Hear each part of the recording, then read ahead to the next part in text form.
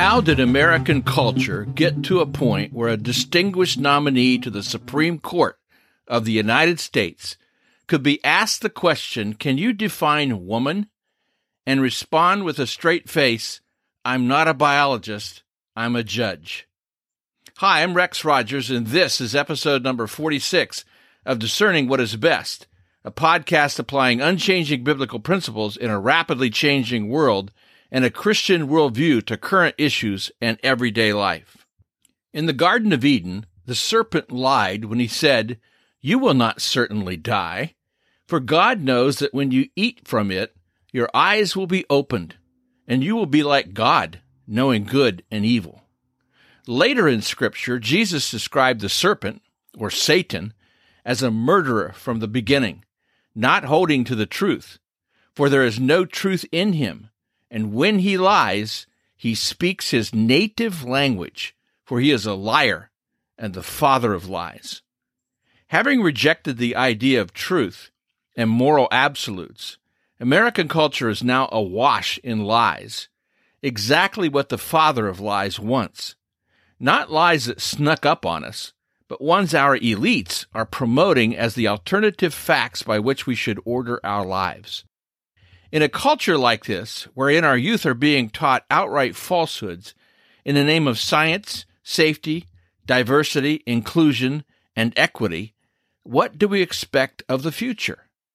Thomas Sowell said, "Ours may become the first civilization destroyed, not by the power of our enemies, but by the ignorance of our teachers and the dangerous nonsense they are teaching our children." Consider this short list of cultural lies. It is a lie to say that God does not exist, or if he does, he's not involved in human history. It is a lie that human beings can live by their own truth. It is a lie to argue human beings are essentially good, that no evil resides within them, and that evil only comes from one's environment. It is a lie to believe that sin is illusory or imaginary, inconsequential or irrelevant. It is a lie that human beings can just follow their heart or trust themselves, and all will be well. It is a lie that we can do whatever is right in our own eyes, that this is freedom, and that this life bears no consequences. It is a lie that good works get people into heaven. It is a lie to say that men or boys can become women or girls, and women or girls can become men or boys. It is a lie to suggest two same-sex persons can form a moral marriage. It is a lie to believe that human beings are sexually non-binary and represent, last count over 100, hybrid varieties of sex that are personally or socially determined. It is a lie to live as if promiscuous, premarital, or extramarital sex can be pursued without negative consequences to the soul and body. It is a lie to argue that all that matters in sexual relationships is consent, and that any consenting sexual engagement is permissible and good. It is a lie to argue that non-affirmation of LGBTQ+ lifestyle choices is intolerance, bigotry, or hate. It is a lie to substitute the state, negating the essential character of the nuclear family. It is a lie to say that men can have babies. It is a lie to argue that pornography and prostitution are victimless crimes. It is a lie to say patriotism is ipso facto simply imperialistic oppression. It is a lie to promote the idea that socialism results in anything other than the loss of freedom.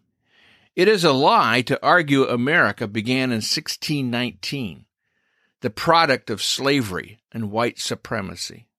It is a lie to contend that society is at bottom the history of class conflict, and that only the state can bring about a utopian classless society. It is a lie to contend that unalienable human rights can originate in the nation-state, or the United Nations, or a ruler or regime, or any source other than as described in the Declaration of Independence. We hold these truths to be self-evident, that all men are created equal, that they are endowed by their Creator with certain unalienable rights. It is a lie to argue race, one's skin color, determines truth. It is a lie to believe silencing ideas that are offensive is more important than freedom of religion and freedom of speech. It is a lie to contend that religion, specifically Christianity, is historically the primary source of wars, violence, and oppression of women and minorities. It is a lie to believe that disagreement with ideas is an attack on that person or that person's identity promulgating the ideas. It is a lie to substitute children's rights for parental rights in the name of sexual liberation. It is a lie to say promotion and presentation of nudity is an affirmation of something called body positivity.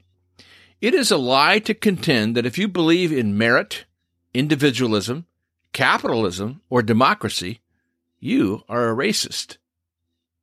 It is a lie to promote woke philosophies of diversity, equity, and inclusion in the name of racial equity when what they produce is division, new racism, anti-freedom of religion or freedom of speech, and destruction of academic standards of excellence.